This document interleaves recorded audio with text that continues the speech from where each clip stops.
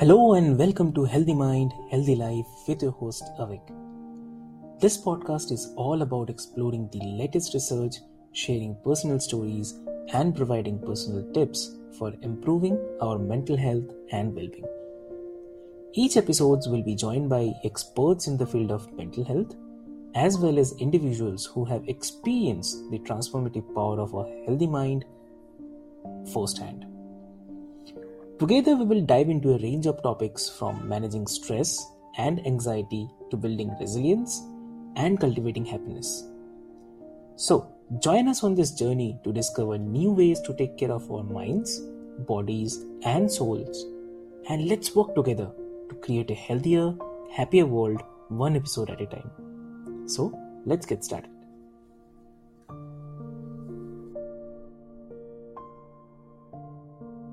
Hello and welcome to Healthy Mind, Healthy Life, the podcast that explores the power of mindfulness and meditation in transforming our lives. I'm your host Avik, and today we have a very special guest joining us, Ruth Pierno, a true mindfulness ninja, I would say. So, so are you tired of using mindfulness and meditation as a mere means to feel calm and avoid the challenges that life throws at you? Well, Ruth believes that you can do so much more. So she's here to inspire you to become a mindfulness ninja, a warrior who fearlessly confronts the dark corners of your mind and neutralizes anything that hinders your growth and happiness. So, Ruth's journey began in 21 years ago in Shaolin, China, where she immersed herself in the study of Kung Fu and Qigong. I guess I pronounced it right? Pretty good, yeah. Although, with my accent, I approximate as best I can too. True. So, where her learning meditation and mindfulness. So this foundation laid the groundwork for her to become a trauma therapist certified in EMDR, leading therapy for PTSD.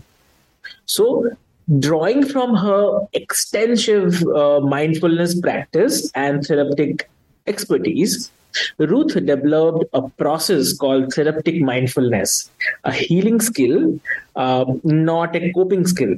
So, with this approach, she has witnessed incredible transformations in her clients.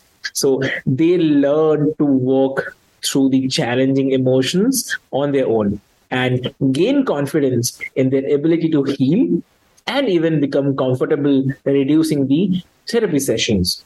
So in this episode, Ruth will share her wisdom and guide us on a journey toward a happier life. So get ready to unlock your inner mindfulness ninja and embrace the true power of mindfulness for personal growth and healing.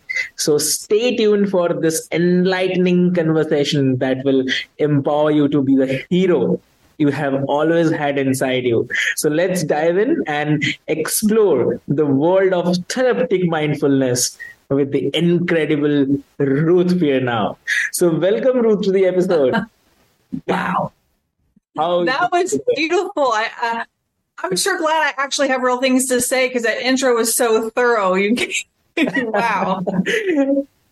It's fun though that, somehow this mindfulness ninja title kind of popped in my head and it gives me such a great chuckle. And yet I'm not even the first one to talk about that. When you talk about warrior, Pema Chodron, the renowned Buddhist teacher of meditation, talks about people who go into the dark with their meditation practice, calls them spiritual warriors. And so I think it really is a great explanation of what it's like because you're going into dark stuff and it's not easy, but the rewards are beautiful. True, exactly true. So I can't wait to learn a lot of things from you. So I have few things in my mind. So just to start with, if you can share a bit more about your personal journey, like how you discovered the power of mindfulness as a healing tool. Okay. Well, for some reason, I don't know why in my DNA or my personality, but I was always into learning and growth. Once I lived on my own, that became a focus. And there was this random thing where I had a friend who is just a fan of martial arts and kung fu and all the things. And he's like, I want to go to China. There's these schools there and you can study kung fu. And I'm like, oh, that'd be cool. You need company? And he's like, really? And I'm like, yeah. And we had a master there who was teaching Kung Fu. Actually, even his students taught us because we're such beginners sometimes. But he came out and lectured on Qigong. And it's a funny thing because even though I was studying both of those there and I was immersed, I lived at the school. I had a student ID. I was there for over a month. And you don't really, develop your skill all through that. It's something that takes time.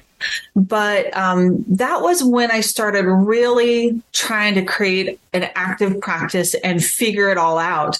And even outside of the studies there, I'm, reading books about clearing the mind, about, these techniques that meditators use. I'm in my quiet room practicing.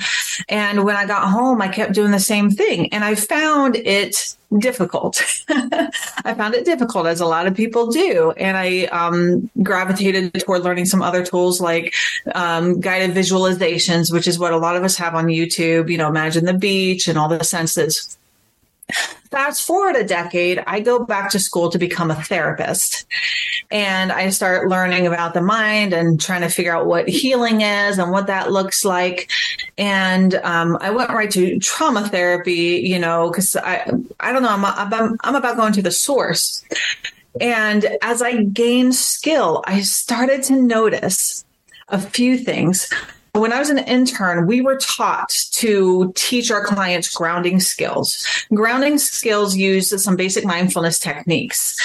And then at other times, we're taught, like in trauma therapy, we're taught to teach people safe place and visualization techniques.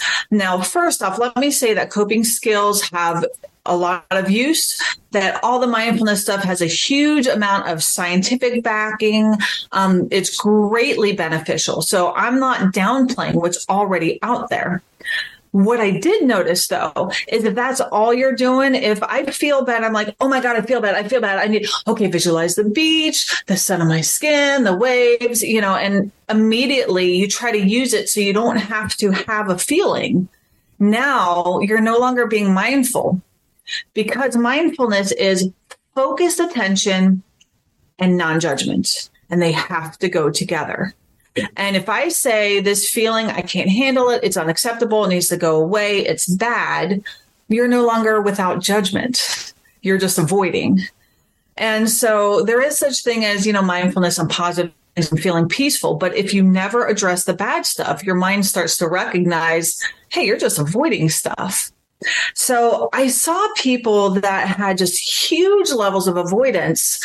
The first times I walked them through, or someone else walked them through one of these mindfulness techniques, they're amazed. Oh my God, it's so peaceful. I haven't felt this peaceful in years. This must be the answer.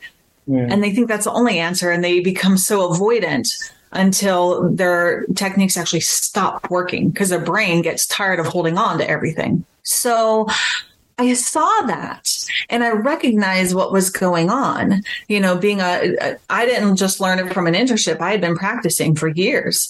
And I realized that because it's avoidance, there is another way. Traditional mindfulness meditation is mindfulness on whatever. You can notice thoughts come and go, but when your body comes up, or your mind, your inner experience comes up with really intense things, you're also supposed to notice that without judgment. You're not supposed to push it away. And I learned that doing it a certain way, doing it without your story, doing it without judgment, just being aware of the experience, can actually heal what's negative coming up. And some people can do it in an open form meditation, but if people are not trained, they don't have the mind training, they don't have the meditation background, they don't have the ability to empty their mind, they can still use my process to get out of the story, the story that just keeps you stuck. And it teaches you how to go into your body with a lot of focus, And then they can actually do it too. So I've made it like Western, step by step. And if you can tolerate some feelings, some emotions, then you can do this process. Wow, that's great. Like, definitely, I would love to try it for sure. Well, that's always a possibility. We need to do that because it's something where, and it can be, I wonder if it's slow to watch or if it's fascinating. It's fascinating for me and probably not that interesting to listen to. But, what I have people do is bring up something. So it's like, I didn't write a book about the positive ways of using mindfulness because there's a million of those out there. But I wrote a book called Therapeutic Mindfulness. So when you're feeling bad, here's how you do it on that. And so if I'm meditating, but I had an argument with my husband and all this like hurt and resentment's popping up, then I can say, okay, wait a minute. It keeps intruding into my meditation. Clearly, my mind wants to work on this. Let me get out of my thoughts and into my body by asking it some key questions. So you know how we have like feelings that express with the body? Yeah. If you feel anxious, where does it come up in your body typically? So it's in mind only. I mean, we think like we are anxious. Something is going into my mind. Okay, so your mind gets spinny or busy or heavy? Yes. Okay. And what about sadness? Is there a different place if really big sadness hits you?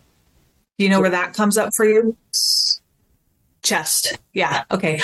Yeah. And everybody, it's a little different, although trunk is really common everywhere in the center. Chest is probably the most common, but head, stomach, throat, shoulders, a lot of things come up. So if I'm having a lot of sadness and resentment come up and I'm feeling like heaviness on my chest or pressure in my head or something like that, what I say to people is, okay, imagine that feeling is its own thing. It has a size. If it had a size, how big would it be? If it has a shape, what would that look like? If it has a color, what does that look like? And I have them describe all these dimensions. And, our logical brain, if we hear this, it kind of sounds, okay, I don't know what that's going to do. But I'm telling you, when you go through it, or you might think, oh, my stuff doesn't have a shape. It's never hot or cold. But when I talk people through these questions and they've never done any of this before, an answer intuitively bubbles out. They don't know where it came from, but it's coming from a deeper place than your logical brain, which is what we want. You don't fix emotional problems with logic. I'm panicking. Oh, well, no one dies almost no one dies on an airplane. Oh, great. I feel better. You don't solve it with logic. So we go into the body where emotions are expressed, get super focused on that feeling. And then I teach people how to be without judgment in that feeling. And I have, there's in the back of my book, Therapeutic Mindfulness, I have these an appendix with the worksheets. And there are these phrases you can find one or some of the phrases to help allow it. So I'll tell people, let the feeling be there. Give it space. Let yourself be uncomfortable just for now. Or one of my favorite is feelings are uncomfortable, not lethal. So let it be there.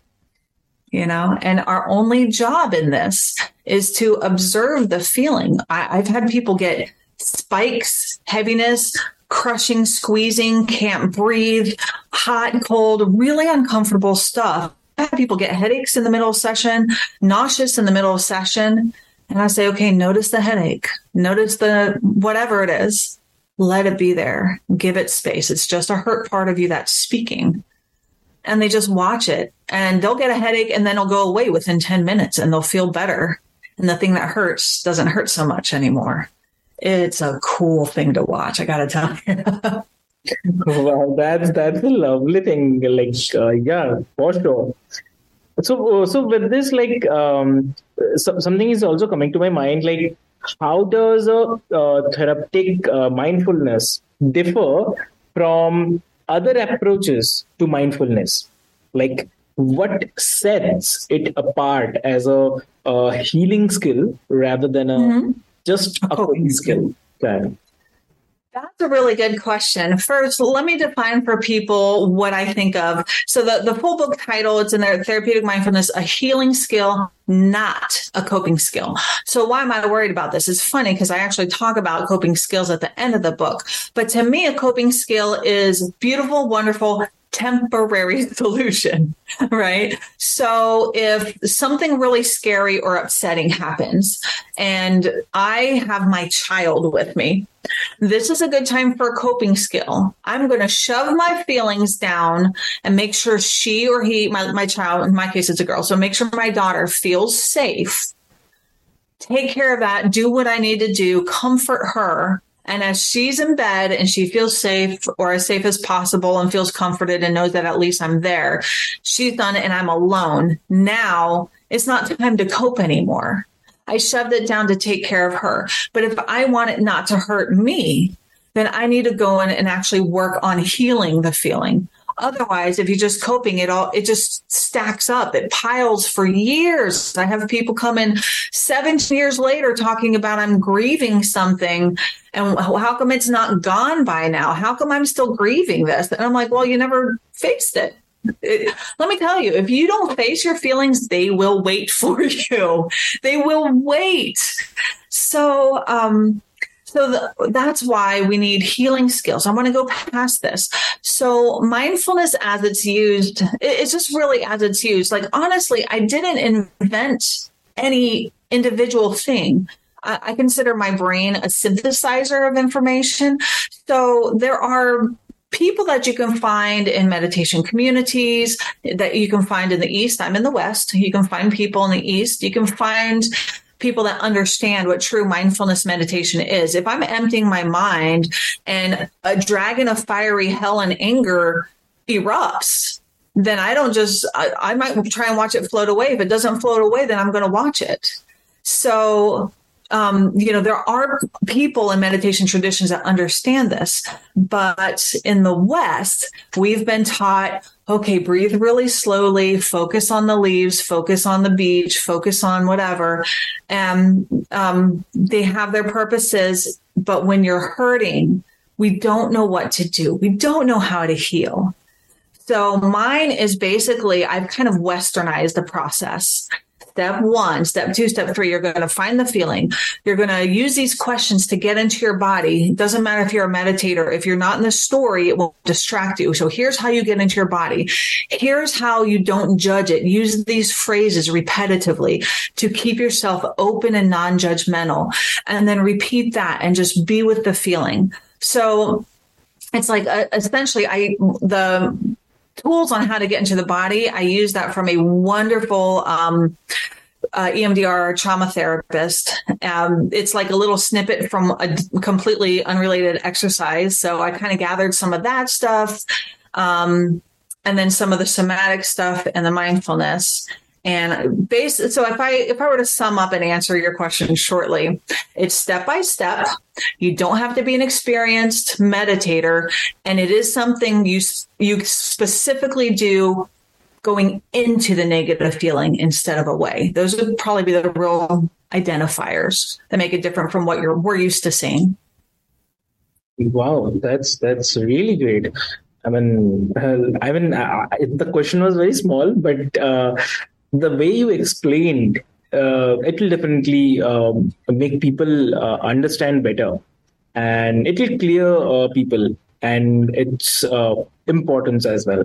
So with this, can you also explain the concept of being mindfulness ninja and how it relates to using mindfulness to confront and overcome challenges in our lives? So, how to use mindfulness to overcome challenges. So this is interesting because it's going to get me a little bit into my spiritual ideology and this general concept about how the mind works and healing. But one of my basic concepts that I share with people is I believe that our mind is a split deal. We've got two sides of a mind or a brain. So this side of your mind is tenderness, loving, compassion, care, peace, contentment, wisdom. And this side of your mind is a big jerk. It's just a jerk. And when you're in a negative state, if you listen to the thoughts that you have, if you were to say those things out loud, people would be like, wow, they're a jerk. And we all have it. So I call it jerk brain. That's one of my little quirks. I like to call that part of the mind jerk brain. And this parallels spiritual concepts, but I just describe it, in therapy for people this way. You've got your higher self and your jerk brain. Jerk brain really is all based in fear.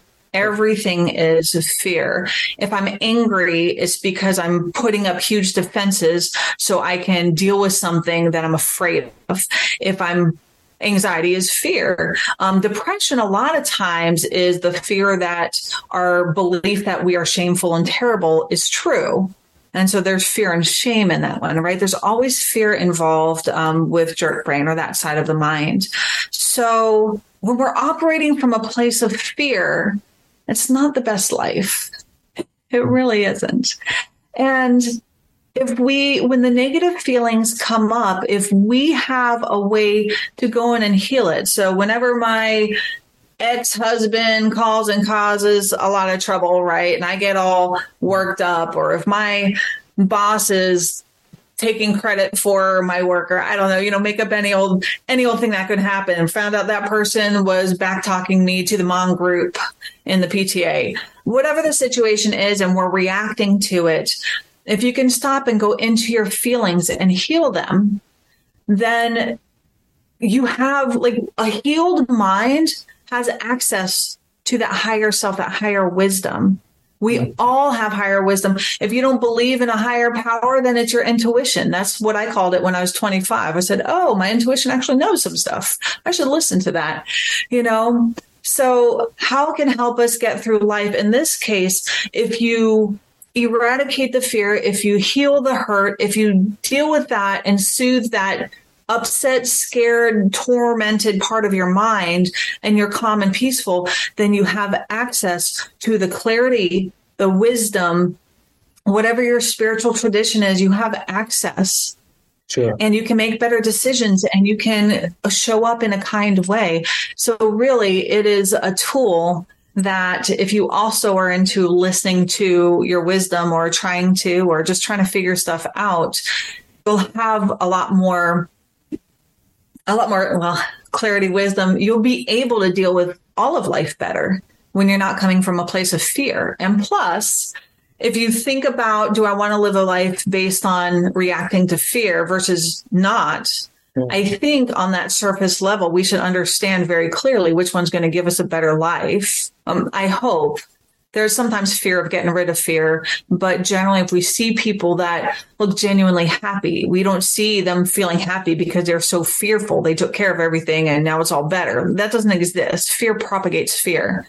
So when we see people that look truly happy, I don't know about you, but I've never seen, they look so happy, they must be scared. It doesn't go together. So deal with the fear and live a clearer, happier life is, I guess, bottom line, how I would answer that. Yes. So, understanding this is really grateful. But with this, I also believe somewhere down the line, there may be some common misconceptions also. So, what are some common misconceptions or maybe misunderstandings people have about mindfulness and its role in healing? And if you have come up with any kind of misconceptions, so how do you address those in your work? So let's see. One misconception is I need to sit still and empty my mind.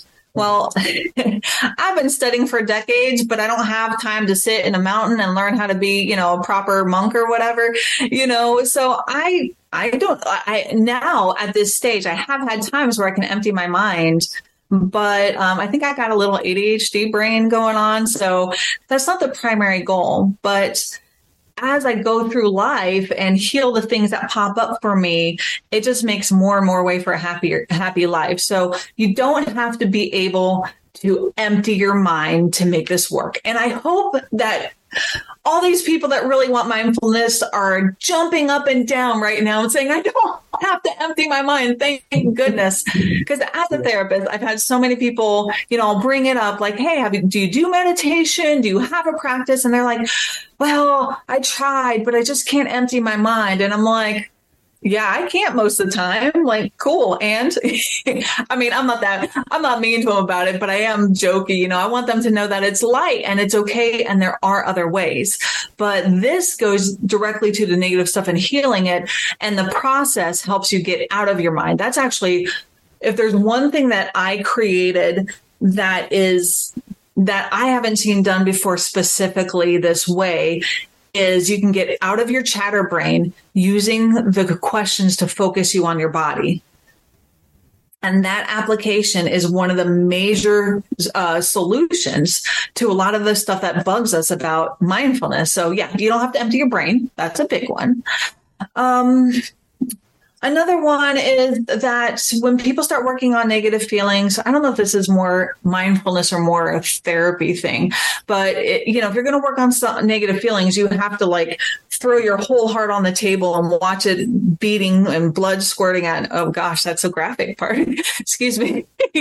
But it's, you don't rip yourself past the protection. So in my book, I get to chapter 5. And I describe the whole process of therapeutic mindfulness, and it's just a few pages. And then there's 10 more chapters. And the chapter on resistance is 26 pages. Okay. Right. So our mind comes up with lots of ways to avoid. So if you're thinking that to heal, you have to go right to the most vulnerable pain, and it's going to be absolutely frightening and you can't handle it, or you have to force yourself to go.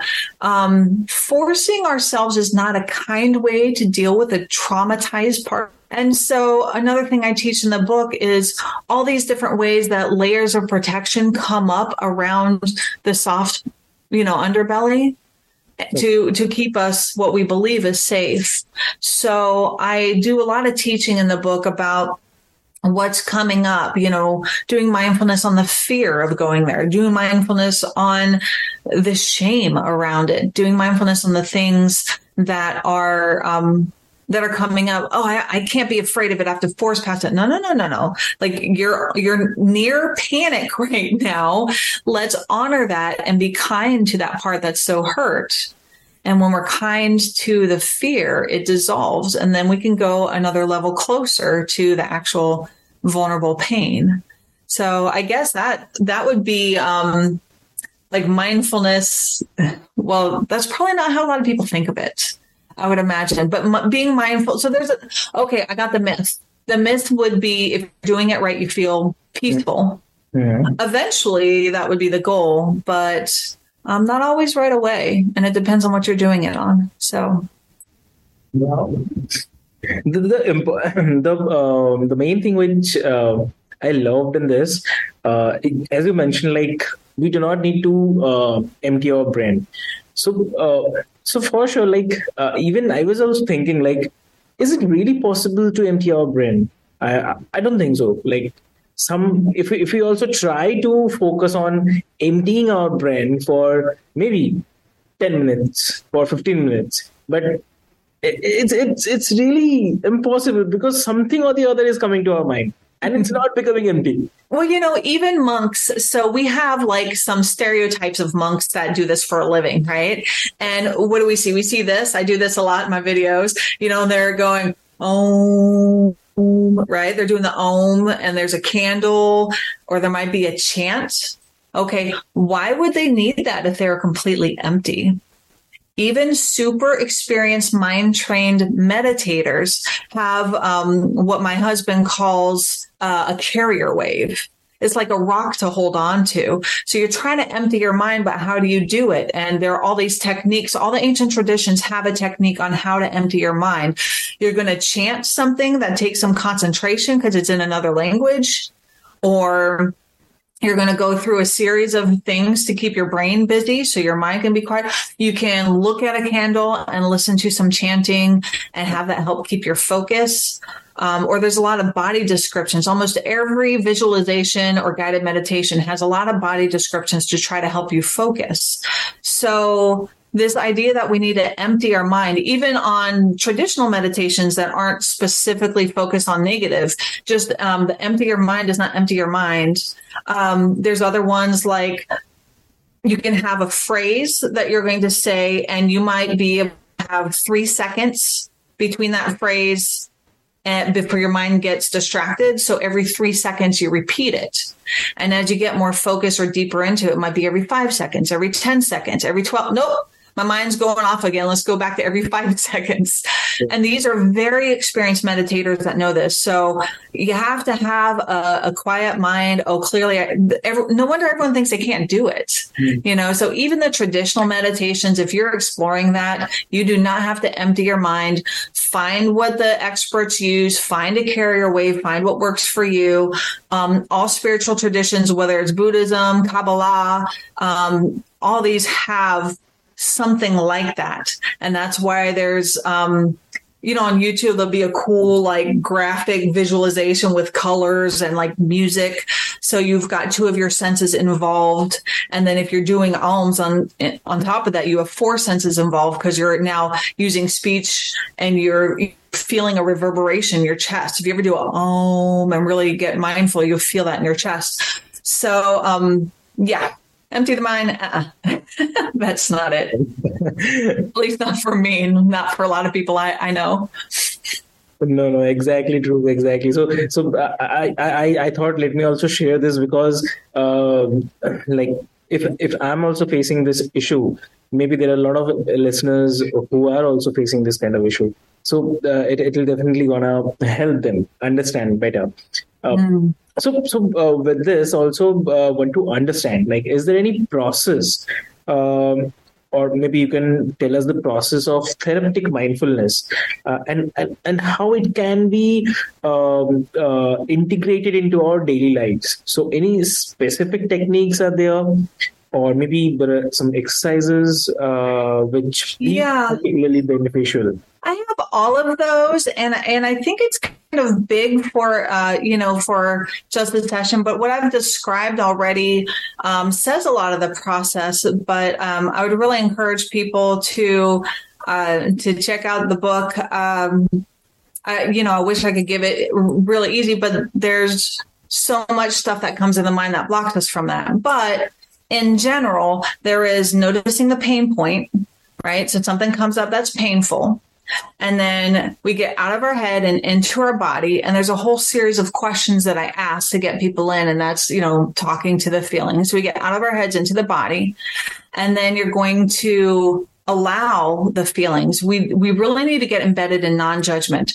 So remember, mindfulness is focused attention and non-judgment. These are the 2 pillars. So the process itself, what we're focusing on for negative feelings is, where is the feeling in your body? What is that like?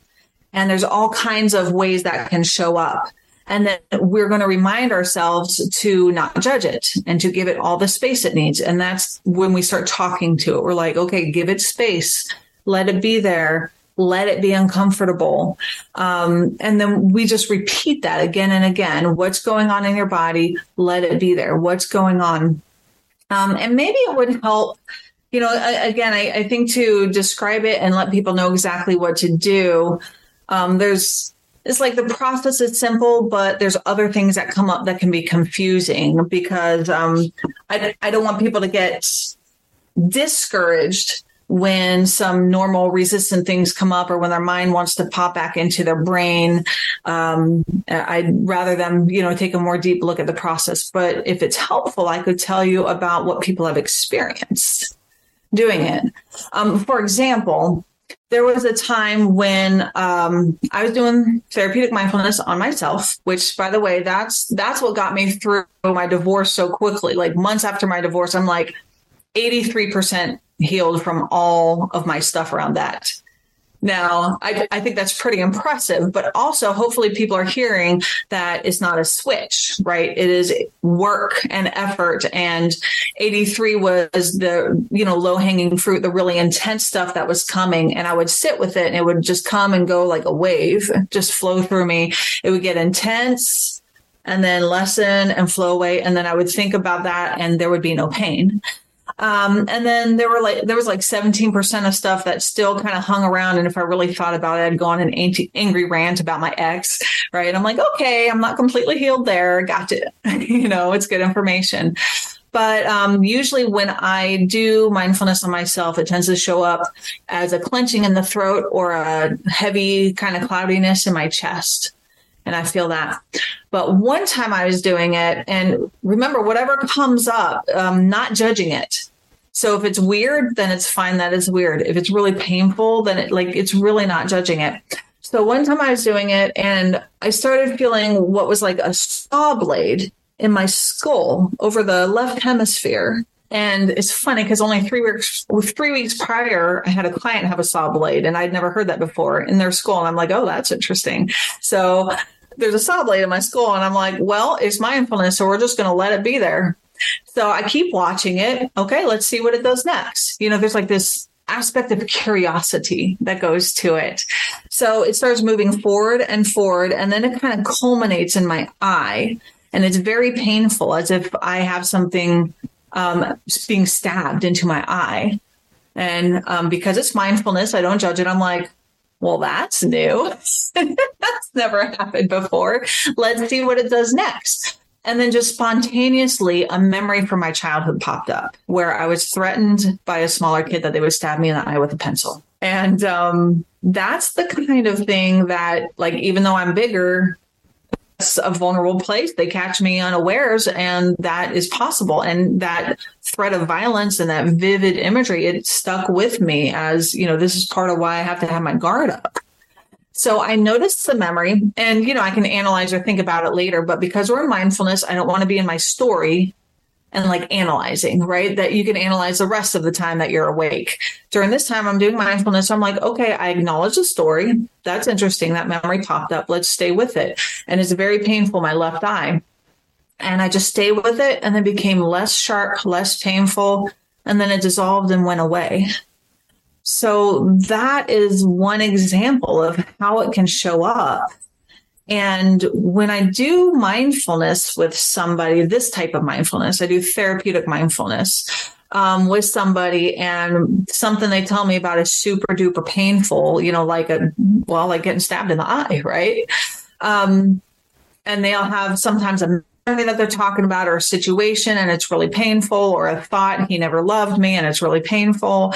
That one probably be like a gaping hole in the heart.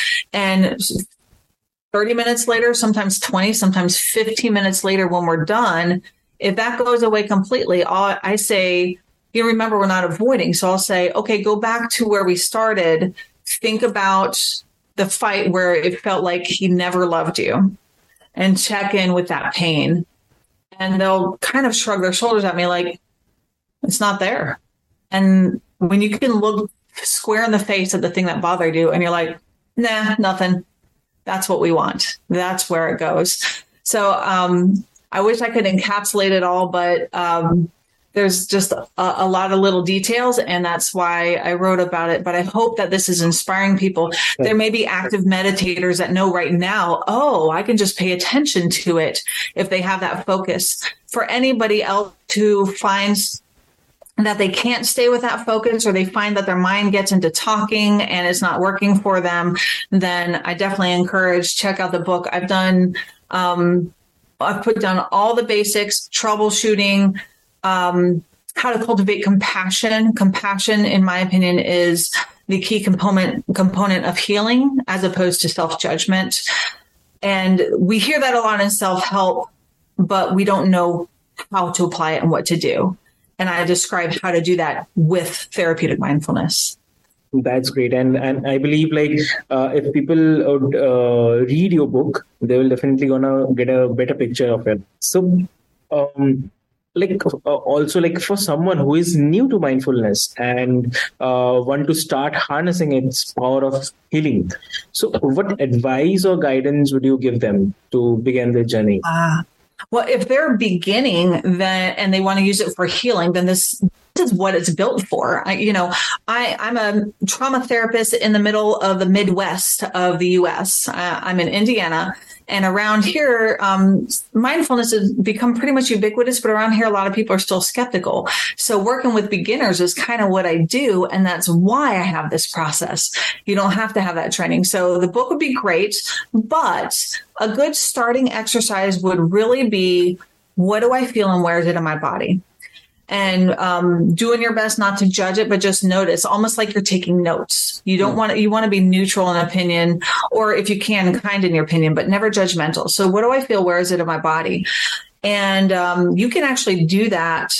You could do it every hour of the day if you want to get a really intense or I won't say intense, thorough understanding of what your emotional life is like.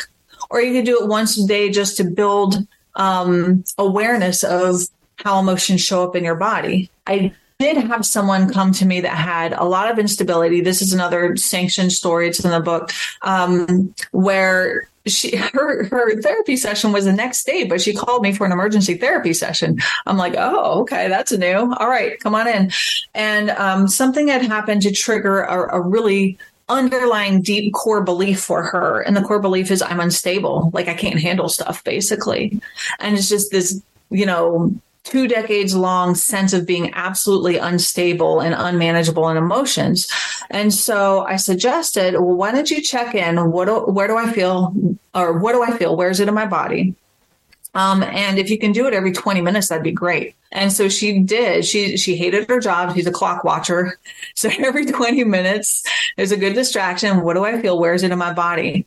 The next day she came back. I can't believe how much better I feel. And she did it for the next week. And then the week after that, she went down to every 30 minutes. Then she went down to every hour. Then she only did it every hour at work because she hates work. And that's still kind of an integral part. But that gave her such a sense of stability, just having that awareness. So that is the first exercise in the book. It's a good place to start. And if anyone is doing a spiritual practice, seeing a therapist, doing any healing at all, having the awareness of connecting. We've all heard mind body, right? This is connecting. What do I feel? Where's it in my body? Because it's in your body.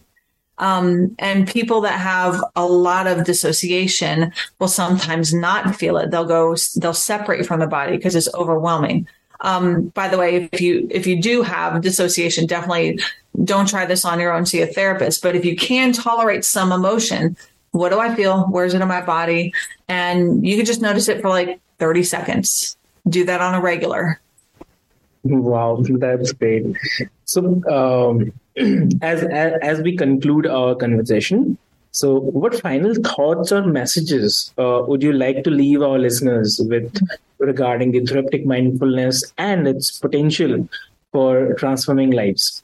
To share is that there is a way to heal feelings, to handle feelings. Our mind by default desperately wants to suppress them. Don't feel bad if you do it. It's like default mind, here's how we cope. We suppress it. And when we try to face it, then we go down a thought rabbit hole and we feel even worse. And so no wonder we go back to suppressing it because nothing else works. That's our experience for most of us. I didn't grow up learning this. Most people haven't. But there is another option. And so I want to give people hope. And if it starts slowly, they may need to develop tolerance by practicing on smaller things, tolerance to feeling it and being uncomfortable. But if you can learn this and practice this on a regular, it's so powerful. This is the most powerful thing that I can give people to take home without my help. As a therapist, there are other things I can do for people, but what you can do on your own, this is the best tool I have to give them. So I just want them to have hope, to know that there is another way to heal. And I hope that is enough information to get them curious and get them wanting to check it out. Oh, that's really great. That's really great. And so, as I already mentioned, as we come to the end of this enlightening episode on therapeutic mindfulness, harnessing the power of mindfulness for healing. So, I want to actually extend my heartfelt gratitude to our guest, Ruth, for sharing her wisdom and insights with us. So, Ruth's journey, as I already mentioned in the beginning of this episode, like from studying meditation and mindfulness in Shaolin, China, to beginning a trauma therapist, has given her a unique perspective on the healing potential of mindfulness. So, through her work, she has witnessed firsthand the transformative power of therapeutic mindfulness. So, it's a skill that goes beyond mere coping, right? So we have learned that being mindfulness ninja means embracing mindfulness as a tool for growth and happiness, infiltrating the darkness or the darkest corners of our minds, and neutralizing anything that hinders our well-being. So Ruth's expertise and guidance have shown us that therapeutic mindfulness is not about avoidance, but about facing the hard stuff head on, allowing us to become the heroes of our own lives. So, as you embark on your own mindfulness journey, always remember that mindfulness is just about feeling calm. It's a profound healing skill that can help us work through emotions, cultivate self confidence, and ultimately it leads to the happier lives. So, Ruth's teachings and concepts of therapeutic mindfulness offer us a powerful framework to tap into this potential. I hope this episode has inspired you to explore mindfulness as a transformative force into your life.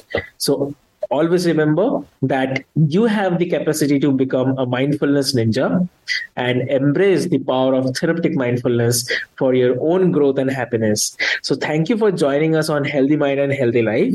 Be sure Thank to you so much. stay tuned, and also for the listeners, that be sure to stay tuned for future episodes where we continue to explore new paths towards well-being and personal transformation.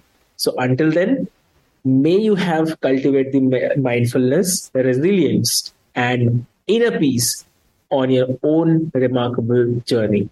So that's all for today's episode, and we are really grateful that we had Ruth today with us in this episode. Thank you, Ruth, for joining in this episode and making this episode a kind of enlightenment. Well, thank you so much for having me. It was delightful. That's great.